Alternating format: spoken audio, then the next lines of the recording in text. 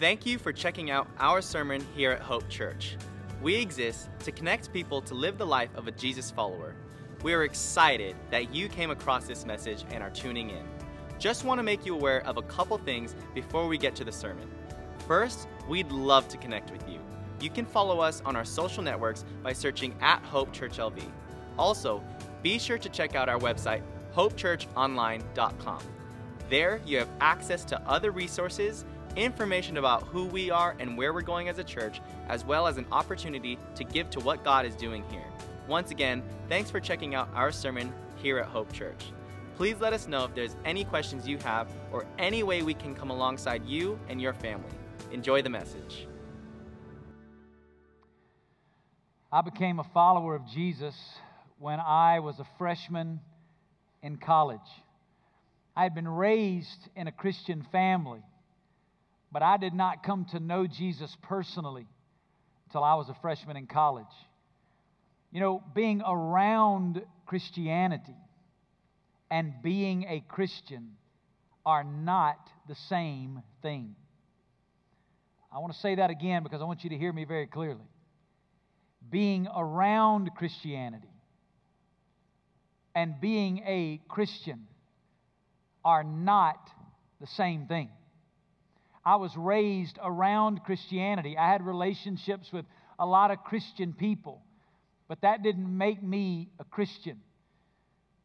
Being around it and being it are not the same thing. I've heard people say, well, I've just always been a Christian. Well, no, you haven't. Nobody's always been a Christian. We become a Christian when we're born again through a personal relationship with God through Jesus Christ.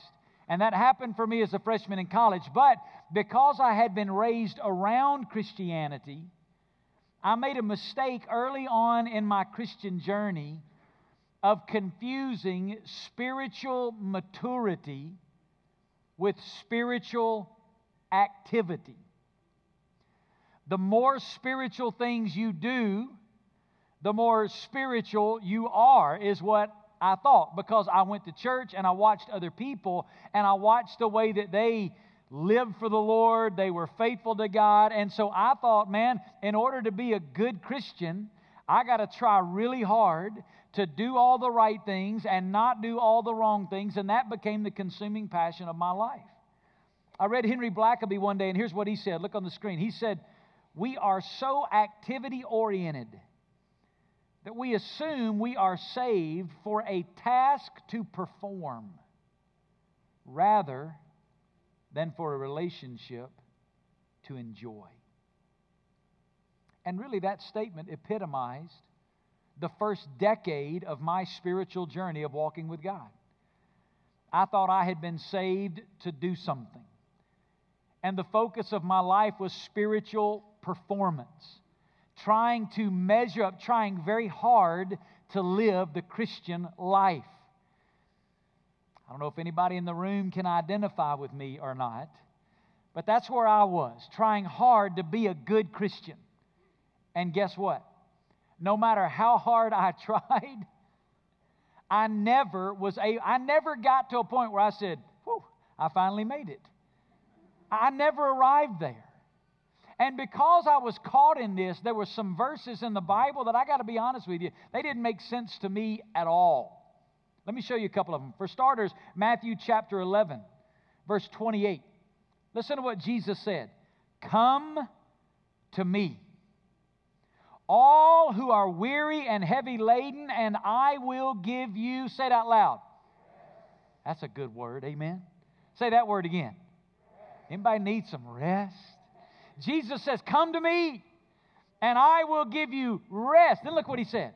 He said, "Take my yoke upon you and learn from me, for I am gentle and humble in heart, and you will find," he said it again, "rest for your soul. For my yoke is," say it out loud, "and my burden is."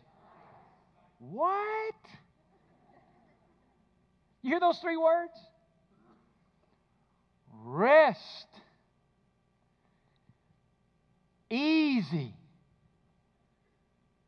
Light.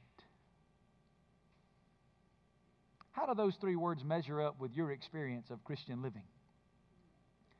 Because for the first decade of my Christian life, You could not have picked 3 words that were more the opposite of what I was trying to live. Mine wasn't rest, it was work. Mine wasn't easy, it was hard, and it wasn't light, it was a burden. If you said describe Christianity, I'd have said work, hard, and burden.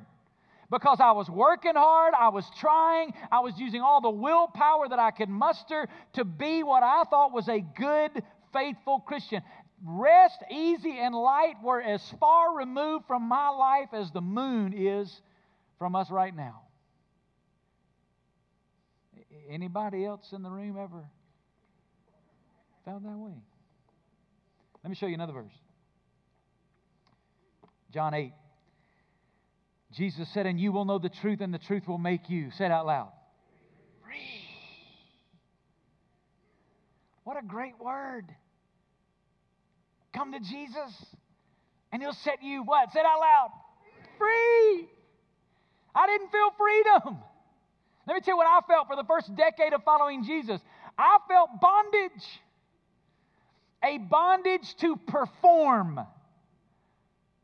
I thought Jesus had brought me to Himself and given me eternal life, and now it's my responsibility to live for Him.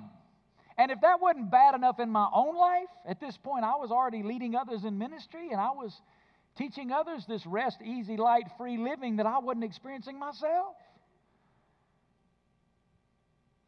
Then it happened for me in a period of spiritual brokenness. If you've been walking with God for any length of time, you know what I mean when I say a season of brokenness. A place where God brings you to one of those moments that's kind of the end of yourself, where you have nothing left but Him, to come to that amazing realization that He's enough. That's what happened for me. I won't go through all the details of how I got there, but I hit this place of brokenness, and in that brokenness, God brought a man into my life that began to disciple me. If you're a regular attender here at Hope, you've heard me call his name many times. His name is Clyde Cranford. Probably never heard of him unless you're a attender at Hope. But Clyde is the guy that's now home with the Lord. He died as a young man in his mid-40s. Just a man that walked with God. Clyde was so in tune with the Holy Spirit of God in his life. Matter of fact, here's how he died. They found Clyde sitting in his living room with his Bible open, his pen in his hand, his notebook and his journal in his living room. He just being with the Lord 1 minute here, and the next minute he's with the Lord. That's how they found him. That's how he died. Just a man that knew what it was to walk with God. And Clyde saw me in this place of brokenness, and he said, Vance, I'd like to spend some time with you. And he started coming to my office once a week for a couple of hours and just pouring into my life. And one of the life-changing principles that Clyde taught me, I'll put it on the screen, I shared it with you last weekend. He taught me that the primary call on my life is not to do something for Jesus. The primary call on my life is to be with Jesus. What He'd invited me into was not a system of do's and don'ts, rights and wrongs, rules and regulations. What He'd invited me into was an intimate love relationship with the God who made me. And everything God desired to do through my life, He would do out of the overflow of that love relationship. Meaning this, that the relationship wasn't the starting line and then I stepped into living the Christian life. No, the relationship is the whole deal. The whole goal is the relationship. And then everything else in my life flows out of that personal fellowship relationship with God. So last weekend I gave you a couple of goals of the Christian life. And I really want to give them to you again just to remind you that if you want to summarize Christianity and Christian living in 2 goals, here it is. Number 1, the big picture overall goal is to know God. To know God.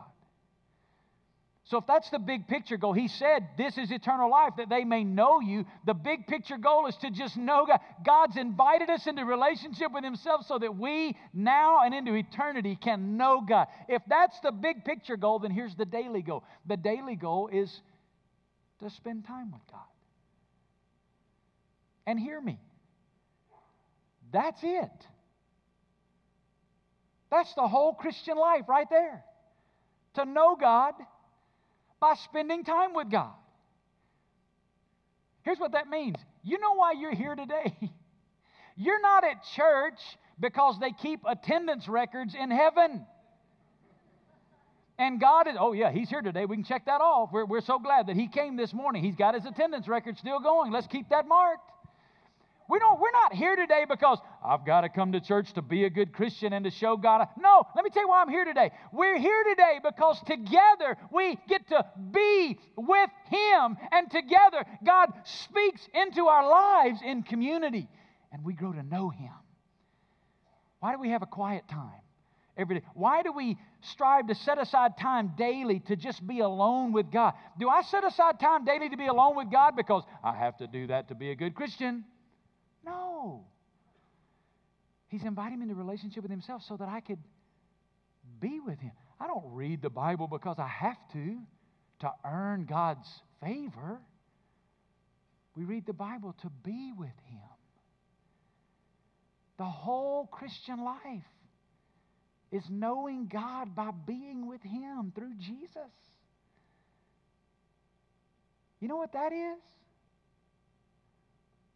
Rest. Easy. Light. You know what that is? It's freedom. I'm free to be with Him.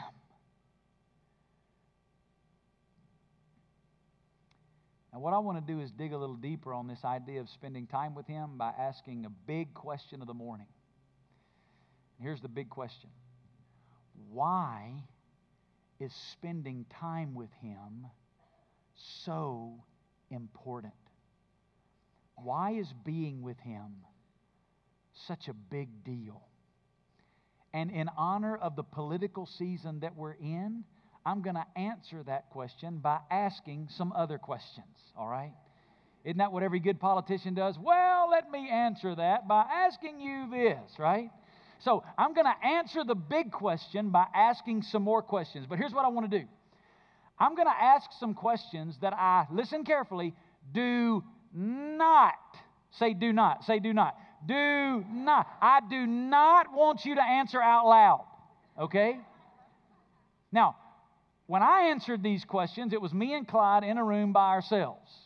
I was not given the privilege of not answering out loud, so I miserably failed the test, okay? What I don't want you to do is, you're going to, when you hear the question, you're going to want to answer out loud. Don't do it. Because then everybody's going to go, what a weirdo, right? No, don't do it. So here's the first question. Does a Christian want to sin? Does a Christian, don't, I know you want to, don't answer. Does a Christian want to sin? Now, when Clyde asked me that sitting across the desk from me, my immediate response was, well, of course I do. I mean, if I didn't want to sin, sin would not be tempting. The reason it is temptation is because I want to do it. And Clyde began to gently and lovingly tell me, well, that's sort of true. In your flesh, there is still a longing for the things of this world. But now the Spirit of God dwells in you. And Christ has changed you on the inside so that now in your heart of hearts, you really don't want to sin. And He said, here's the proof. When you do choose to sin, how do you feel about that? And I sat there and I thought, when I do choose to sin against God, man, immediately, you know what I realized? That's not what I want anymore. My flesh lied and said it was. But as soon as I grab whatever that is, as soon as I dabble in whatever that temptation is, as soon as I lay hold of it, immediately I realize, you know what? That's not really what I want. Christ has to, now what He's done on the inside, He's still perfecting, and it's coming out in my life on a daily basis. He's growing me in Christ's likeness, but on the inside, positionally, He's changed me before God so that now I no longer want to sin. Let me tell you what I want now. I want to please God. I want to pursue His righteousness. I want His holiness. I want the character of Christ in my life. Now, I don't always perfectly achieve that, that's now the God-given desire that He's placed in me and in every follower of Jesus. So the answer to the question is no. As a Christian now, I genuinely don't want to sin. So then he asked me a second question. He said, okay, man, if a Christian doesn't want to sin, does a Christian have to sin? Well, he said, before you answer, I want you to listen to a couple of verses. Look at these verses on the screen. Romans chapter 6, verse 6 and 7. Knowing this, that our old self was crucified with Him, in order that our body of sin might be done away with, so that we would no longer be slaves to sin. For He who has died is, say it out loud, freed from sin. Then he said, 1 Corinthians 10:13, look at this verse. No temptation has overtaken you, but such as is common to man. And God is, say it out loud, God is faithful, who will not allow you to be tempted beyond what you are able, but with the temptation will provide the way of escape also, so that you may be able to endure. Here's what he said. The Word of God said, in every moment of temptation, in every moment of weakness in my life, it's not about my faithfulness, it's about the faithfulness of God. And God is always faithful to provide in every moment of temptation, by His Holy Spirit through His grace, a way of escape, so that you and I, in every temptation, have the possibility in Christ to experience victory over our sin. Now, I know what some of you are thinking, because I was thinking the same thing. I was sitting there in front of Clyde with my brand new seminary degree hanging on the wall behind me. And I was thinking, well, what about my depravity? You say, what in the world does the word depravity mean? Well, the word depravity means that apart from the grace of God, we would all run headlong into every form of wickedness. And that's true. Mankind comes into this world depraved. That's why you don't have to teach little boys and girls how to do bad. You have to teach them how to do what? Good. The bad comes what? Natural. You don't have to teach them to be selfish. They know that. You don't have to teach them to kick and pull hair and spit on somebody. That all comes naturally, right? You got to teach them to be good. We come into this world depraved, and that is true. By our nature of sin, we do not have the ability, apart from the grace of God, to please God and live for God. But listen, did you hear the definition? Apart from the grace of God, we would all run headlong into every form of wickedness. As a follower of Jesus, you and I never have to live apart from the grace of God. As a matter of fact, Romans chapter 5 says it is that grace in which we now stand. As a follower of Jesus, you have been rooted and planted in the amazing grace of God that is always available to you and I to give us victory over temptation. Let me show you another verse of Scripture, 2 Peter chapter 1. Look what it says. Seeing that His divine power has granted to us, say the next word out loud. Say it again. Seeing that His divine power has granted to us everything pertaining to life and godliness. When did this happen? Through the true knowledge of Him who called us by His own glory and excellence. Here's what that means. The moment you came to know Jesus Christ, the moment through the true knowledge of Christ, you were born again into relationship with God, God gave you, by the indwelling power of the Holy Spirit of God, everything you need to live a victorious Christian life. Everything. We don't have to wait. We don't have to go to some class. We don't have to have some experience. The moment you were born, the Bible says the instant that you gave your life to Christ, God supernaturally, by His divine power, gave you everything you need to live a victorious Christian life. So, the answer is no. A Christian doesn't want to sin, and a Christian doesn't have to sin. So then Clyde looked at me and he said, Vance, I got one more question to ask you. And I'm going to tell you before I ask it, this question hurt me. In a good way, but it hurt me. Here's what he said. If as a Christian you don't want to sin anymore, and as a Christian you don't have to sin, then why do we sin? Now, as honest as I can be, by this point in my time with Clyde, I had missed every question, so I wasn't saying anything else. done answering out loud, but the reality was I didn't know the answer. And so he said, Vance, I want you to open your Bible, and that's what I want you to do. Open your Bible to John chapter 14, verse 15, and I want to put a verse of Scripture up on the screen. Because he said, Vance, the answer to that question is this verse. Look what it says. Read it out loud with me. If you love me, you will keep my commandments. Let me tell you the way I heard that verse for most of my life growing up. Now, I'm not saying it's the way they taught it. I'm just telling you it's the way my ears perceived it. Here's the way I heard that verse. If you love me, you better obey me. It's the way most religion packages this verse as it relates to God. If you love God, then you better change the way you live.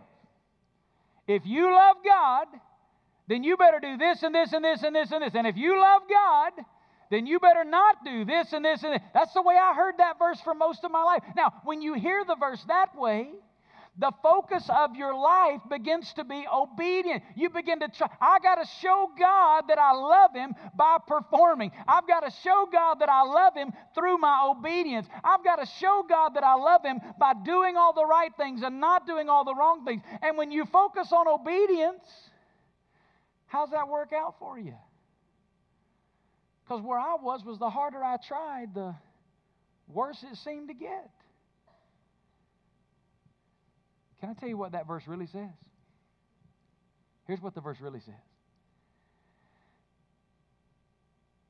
If you love me, you'll keep my commandments. Emphasis, not on keep my commandments. Emphasis on, do you love me? Now, when you hear it like that, that changes the pursuit. Now the pursuit is not obedience. Obedience is not the focus of, listen, I'm not saying obedience is not important, but get this. Obedience is now not the focus of my life. Obedience is the fruit of my life that happens as I pursue and focus on intimate fellowship with my Father. Because as I love Him, He produces obedience in and through my life. If you love me. You see, our obedience is in direct proportion to our love.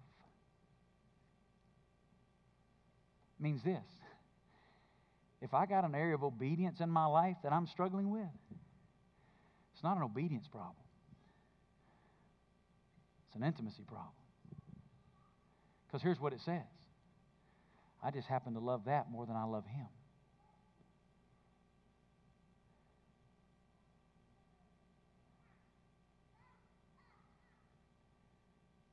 When Clyde told me that, he said it this way. He said, Vance, you know why you struggle and sin in those areas? He said, Vance, it's because you don't love God. And when he said it, I got to be honest with you, I got very angry. I mean, like, want to come across the desk and clean out your teeth angry. I was mad. I was furious. And here's why I was so furious. How dare you? How dare have you not seen the last decade of how hard I've tried to please God? How dare you? You know the problem was? It was right there in the book. Jesus said, if you love me, keeping my commandments that just happens. That's just the overflow of loving me. I want to put it up on the screen in a little paradigm that I want to draw for you. put the word sin at the top. And I've said so far that we sin because we don't love God. And when Clyde said that, and when I say it to you, I'm not saying that we don't love God at all. What he was saying was that when I choose to sin against God, when I have areas where I struggle and areas of obedience, where I wrestle with those things, where I have weaknesses in, here's the reality. I just love those things more than I love Him. Because here's what I found. I can't pursue Him and that at the same time. Track with me for a second. Whatever that is that you struggle, whatever that area is, if I start pursuing Him, guess what I found? I can't pursue that and Him at the same time. When I'm pursuing Him, guess what happens? That gets left behind. Now, in the moment, I can try to muster up all the willpower of what I'm not going to do. I'm not going to do this. I'm not going to do this. How's that work out? Remember when you were a little kid and they said, don't touch that button. For some reason, we come into this world wired. Now everything in me wants to touch that button. I got to touch that button. When we say, don't do this, everything in our flesh says, I got to do that. Jesus didn't say, don't. He said, pursue me. And when I pursue Him, guess what? The things of this world, the old hymn writer said, grow strangely dim in the light of His glory and grace.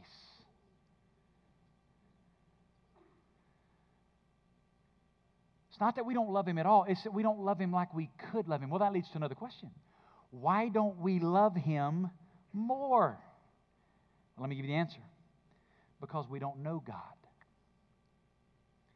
And again, I'm not saying it's that we don't know God at all. We don't know Him like we could know Him. Let me illustrate it. May the 23rd, 1992.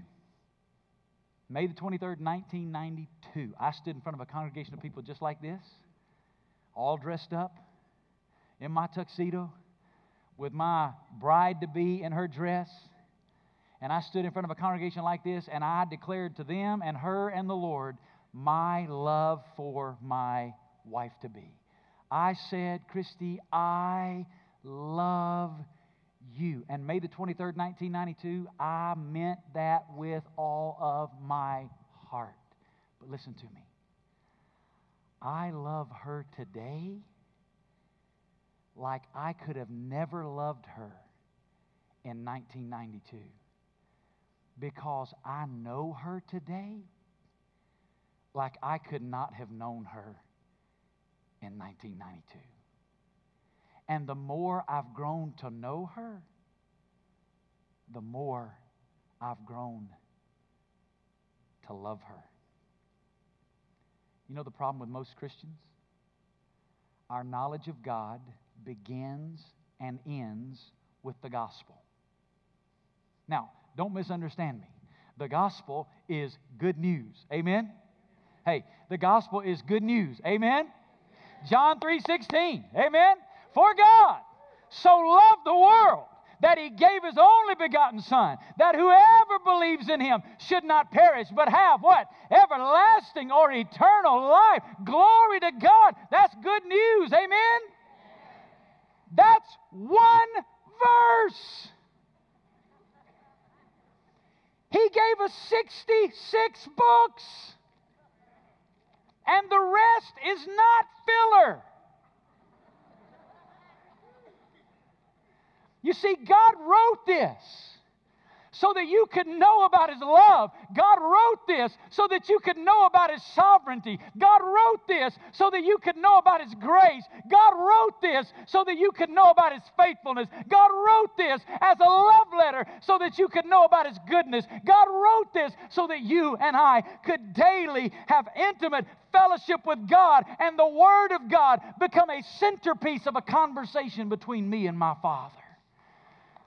God invites us to know Him. Well, raises another question. Why don't we know Him more? Well, here's the answer. We don't spend time with God.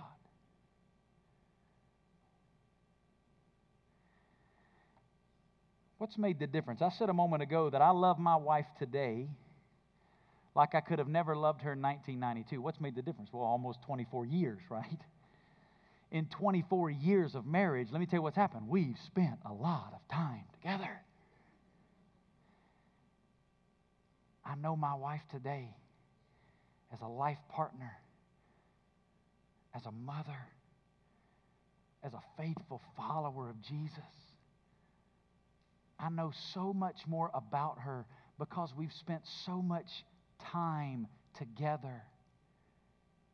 The more I've grown to know her, the more I love her.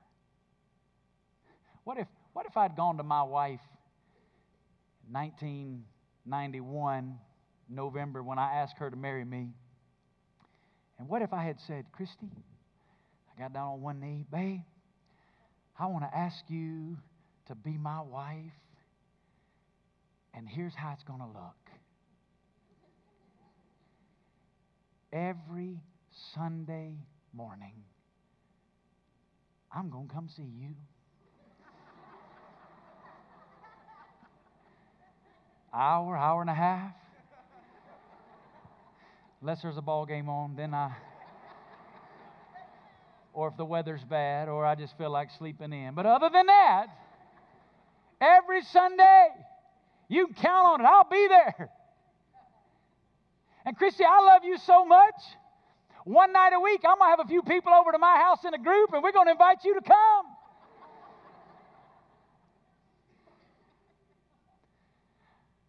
Now, other than that, we're not going to spend much time together. Oh, unless I need something. Now, if I need something, you're going to know I'm here. If I need something, I will. Matter of fact, if I need something, I'm not only going to call you, I'm going to have all my friends call you to get your attention so that you can know that I need something, and when I need something, I need it right now. Now, we're laughing about that, right? Because that's what? That's ridiculous. No woman in her right mind would accept a marriage proposal like that, and no man in his right mind would make one in arm's reach of that woman, right? Why? Because that is not a love relationship. You can never know anybody like that. Now, we laugh about it. God,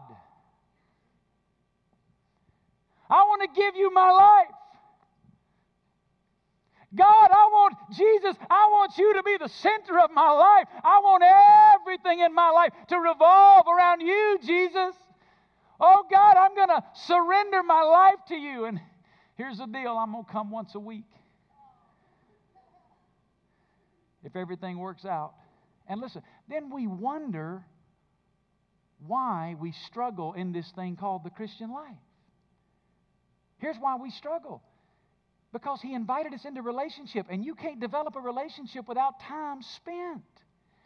You can't put God in a Sunday morning small group box and expect to live the victorious Christian abundant life that He's invited us into, because that abundant victorious life happens out of the overflow of the relationship, and the only way to cultivate the relationship is to spend time together. So then why don't we spend more time with the Lord? Well, here's the reason. We don't see the need. We don't see the need. Let me try to illustrate it for you. How many of you would say today that spending time with God daily is a good thing to do? Let me see your hand. Just hold it up for a second. All right, that's what I thought. Put them down. How many of you would say that spending time with God daily would benefit and bless my life? Let me see. Hold your hand up. You believe it's good, right? It bless my life. Amen. Put them down. How many of you believe that spending time with God daily is an absolute necessity? Let me see your hand. Oh. Put them down quick. Because you don't believe what you just said. You see, the lives we live don't reflect what we just said with our hands to be. We just said it's an absolute necessity. No, it's not. The way we live says it's not. Here's what we really believe. Spending time with God daily is a really, really, really, really, really, really, really good option. But I don't have to. I mean, I can live today without it. I can make it this week on my own. You know the problem with that thinking? Jesus said just the opposite. Here's what Jesus said: apart from me, you can do what? Nothing. You know the problem? We think He said, apart from me, you can't do big things. Because let big things come into your life, and guess what? You now got time to spend with Jesus. But if it's just a regular, ordinary, everyday kind of run-of-the-mill week, it's a good option. No, Jesus said nothing. Here's what that means. Today I will fail as a husband apart from Christ in me. Today I will fail as a father apart from Christ in me. Today I will fail as a pastor apart from Christ in me. Today I will fail as a friend apart from Christ in me. Today I will fail miserably as a follower of Jesus Christ, because apart from Him I can do nothing, but through Him I can do all things. How many of you breathe every day? Yeah, right? If you don't breathe today, you're going to stop living, right? You stop breathing, you stop living. You stop living, we'll carry you out of here when the service is over. Amen? That's right, when it's over. We're too busy right now. If you stop breathing, you're not in a hurry. So you can wait till we're done. You don't even have to think about breathing, right? Why? Because if you stop breathing, you stop living. It's an absolute necessity. You just breathe. How many of you going to eat today? Right? Yeah, most of us 1, 2, 3, 4, 5, 6 times today we're going to eat, right? Why do we eat every? You stop eating, you stop living. It's a necessity. Listen what Jesus said. Man shall not live by bread alone, but by every word that proceeds out of the mouth of God. Here's what that means. Today, I need God as much as I need breath in my body. I need God as much as I need food in my body. I, today, am desperate for God. But we often don't see the need. We think it's an option. And here's the last rung on this paradigm. Why don't we see the need? Well, we don't see the need because of pride. Let me tell you what pride says. Pride says to God, God, I don't need you. Now, I don't think anybody in the room is bold enough this morning to have pulled out of your driveway and said, God, I don't need you today. I'm good. But listen, every day that we go through the day without being with Him, here's what we're in essence saying with our lives. God, I don't need you today. I can do this on my own.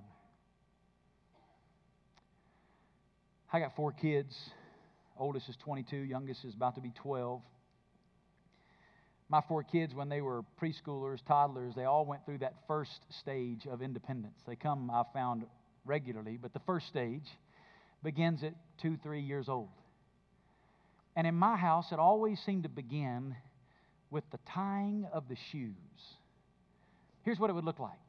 Everybody's loaded up in the van. We're trying to get in the car, trying to get somewhere, got somewhere to be. Come here, sweetie, let me put your shoes on. No! I'm going to do it myself. Now, I got just enough spite in me to say, all right, darling, go ahead. Hand them the shoes, and what does that look like, right? Train wreck. They do everything. They put them on backwards. They're wrapping laces around their legs. They're trying to do everything they can to get, and they can't. Finally, they wind up throwing the shoe across the room, right? And after you let a few minutes go by in frustration, here they come. Daddy, will you help me? And then what do? We sit down. We put them in our lap. We take their little hands. We put them in ours. We say, sweetheart, here's what you do. You take this, you fold this one over and you pull it through, and you make the loop, and you put your finger right here, and then you pull that loop through and you pull it tight.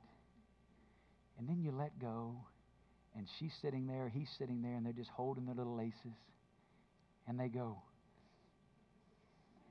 Daddy, look, I tied my shoe. Now, all the while, you know you tied that shoe.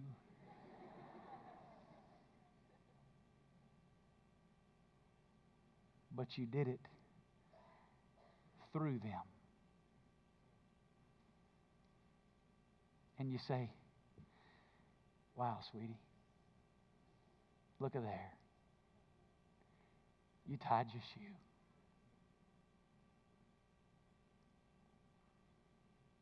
How many days is our Father waiting to manifest His very life in and through us?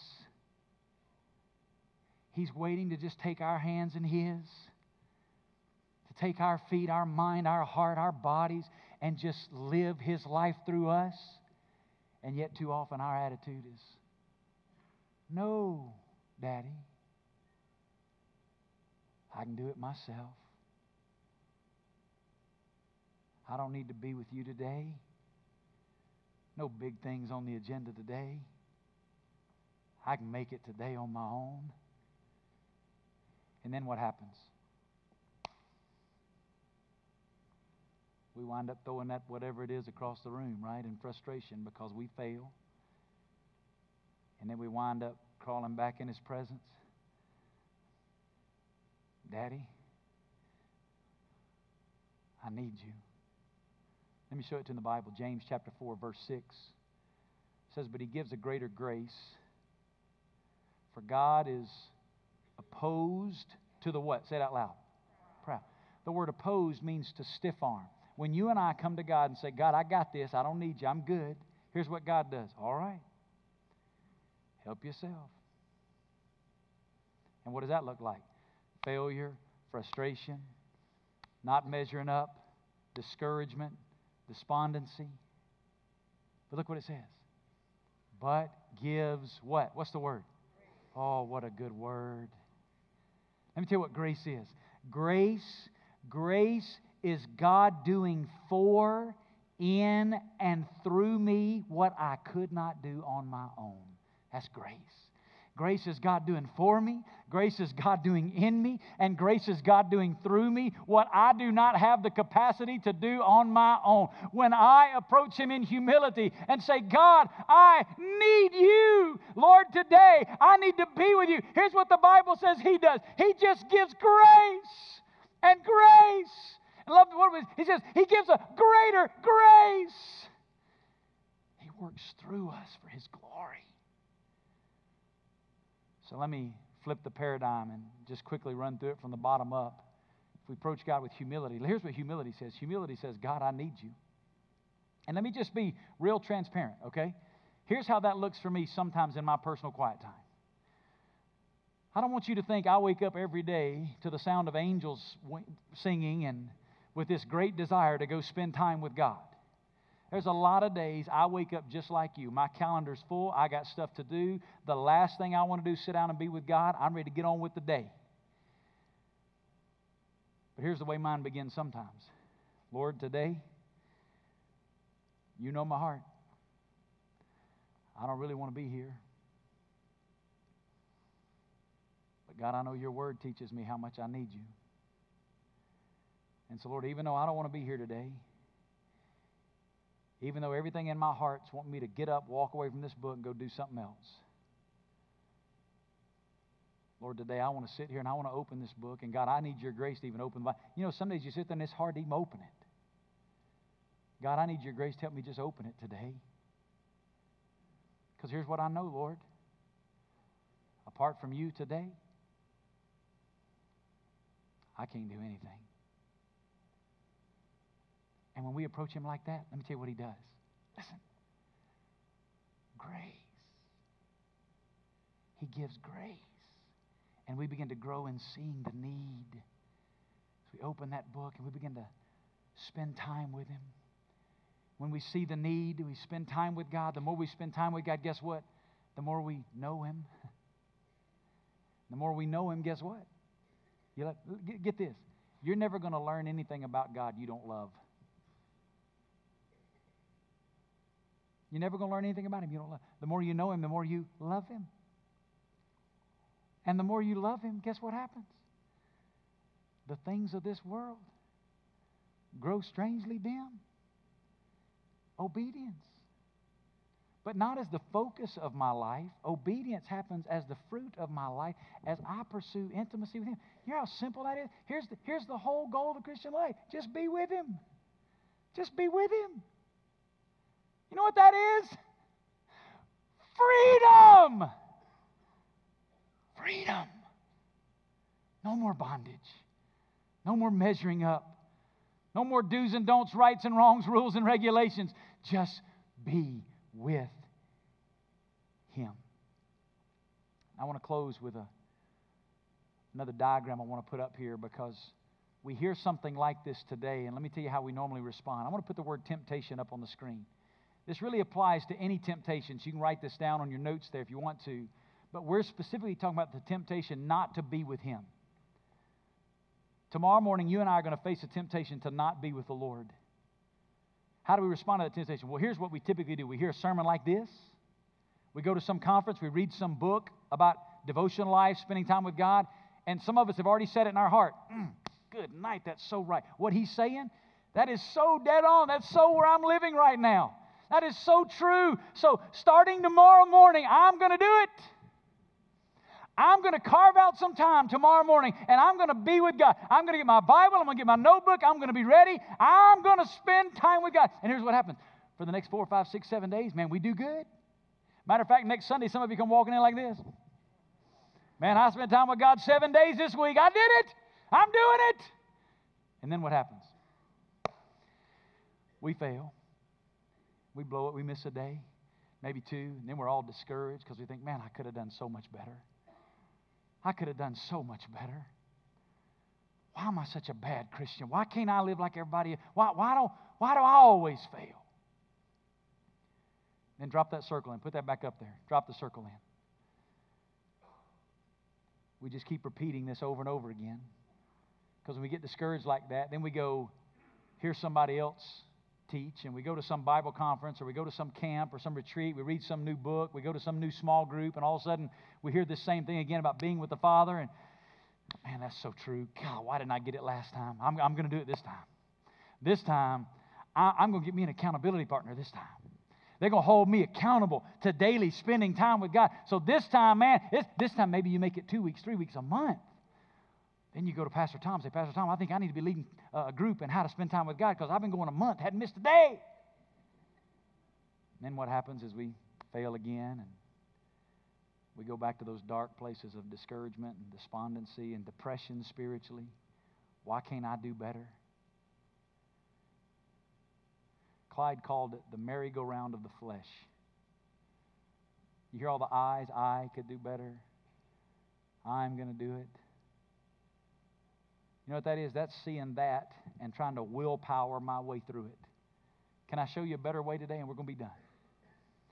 Put the same temptation up there.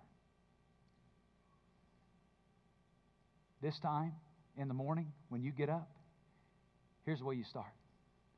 Lord, I can't do it.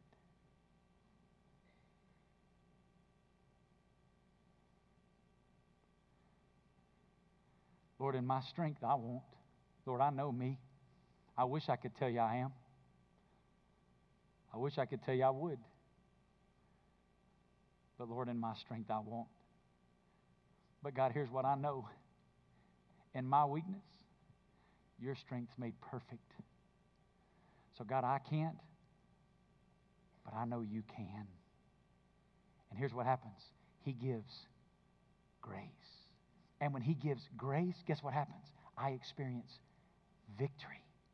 And when I experience victory in that area of my life, then I come get around some other Christians and they go, man, something's changing in you. What's happening? It's not, well, I've got me a good system how to have quiet time. No, it's, hey, don't look at me. It's not me, it's Christ in me. And then God gets all the glory.